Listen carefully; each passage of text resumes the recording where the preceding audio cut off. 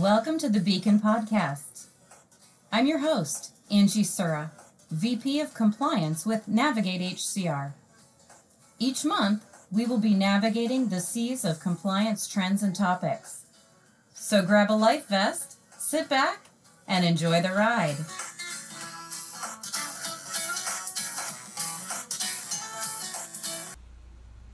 Hi, everyone. Welcome to the June episode of the Beacon Podcast. I'm your host, Angie Sura. Today, we're going to talk about special healthcare reform notices.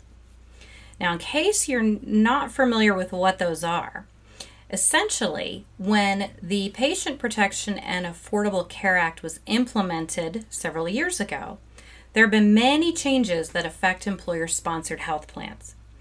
Special healthcare reform notices are required benefit notices for employers under federal law. So let's talk about what some of those look like. We're going to talk about a few of these, but here is the list.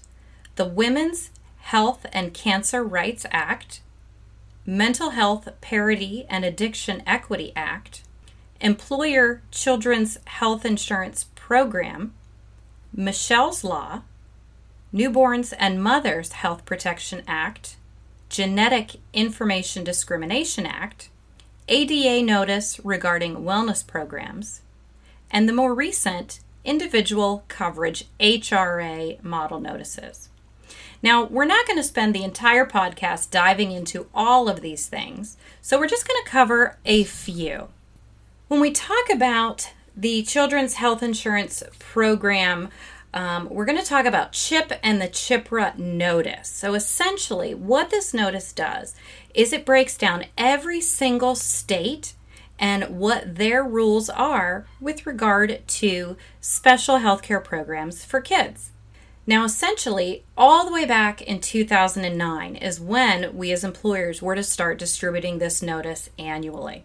A lot of times it's based on the states that offer some sort of premium assistance or subsidy to help offset the cost for parents. So it's kind of similar to Medicaid, but it's about children.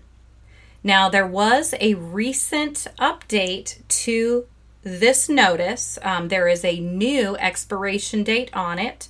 That expiration date goes out to, I believe, January of 2023.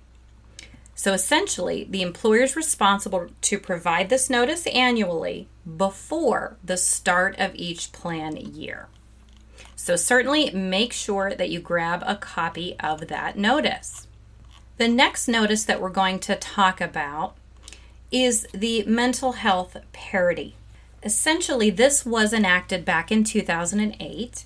It's a federal law, and it generally prevents group health plans and health insurance carriers that provide mental health or substance disorder type of benefits from imposing any less favorable type of limitations. So it's important that employers need to provide this notice to all employees eligible for group health. It doesn't matter if they enroll or if they waive, but if they're eligible, we need to provide this to them annually. Now, the next notice that we're going to talk about, because there are just so many out here, let's talk about the Newborns and Mothers Health Protection Act of '96. So at this point, we need to make sure that we are distributing this notice annually to all benefit eligible employees. The notice essentially is affecting the length of time that a mother and newborn child are covered for a hospital stay in connection with childbirth. In general, group health plans and health insurance issuers that are subject to this may not restrict benefits for hospital stay in connection with childbirth to less than 48 hours following a vaginal delivery or 96 hours following a cesarean. So make sure you're grabbing the current version of this notice and distributing it annually. And then finally, let's talk a little bit about the Women's Healthcare and Cancer Rights Act, also known as WHCRA. And I'm sure you realize that every single one of these notices has some sort of acronym assigned to it. This was actually enacted back in '98, and it includes protections for individuals who elect breast reconstruction in connection with a mastectomy.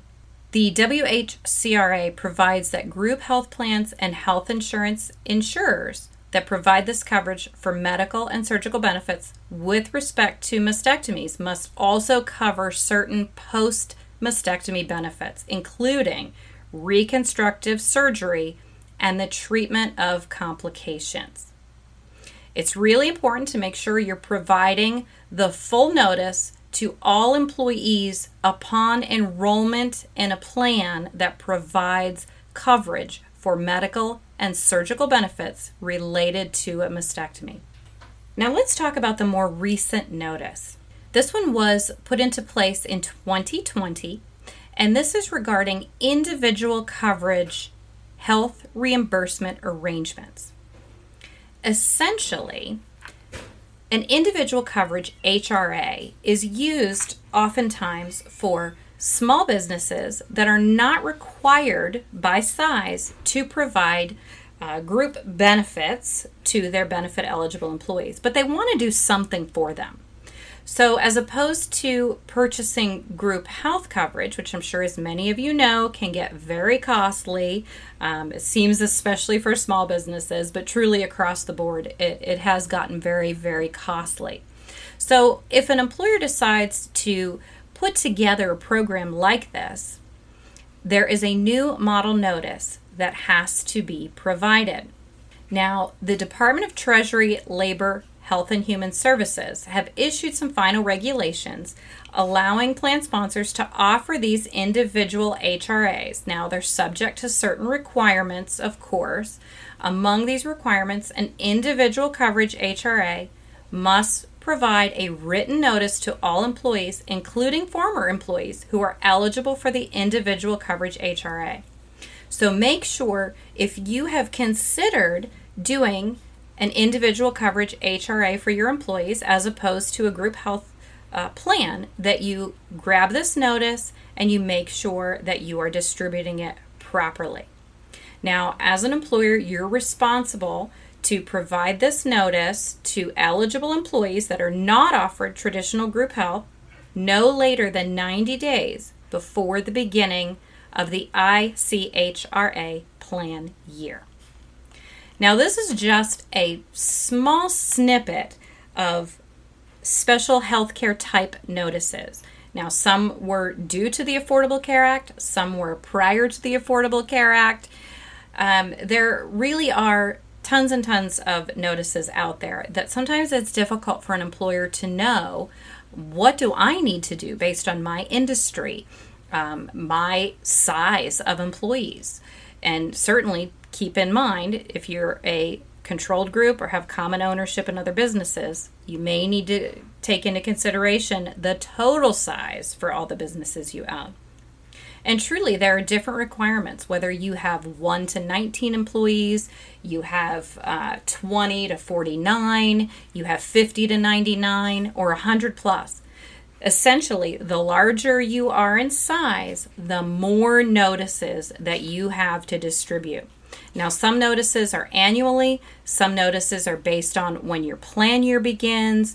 Other notices have their own types of due dates. It gets very confusing. If you need support, you have a question, or you're not sure when or how to distribute a particular notice, not just the ones we covered today, don't hesitate to reach out to me. Happy to support and help you navigate all of these crazy notices out there. Thanks for attending June's podcast, all about special healthcare notices. If you would like a copy of our newsletter for this month, it dives in a bit deeper on some of these particular types of special healthcare notices. Thanks for stopping by. We look forward to providing something exciting for next month. Happy navigating!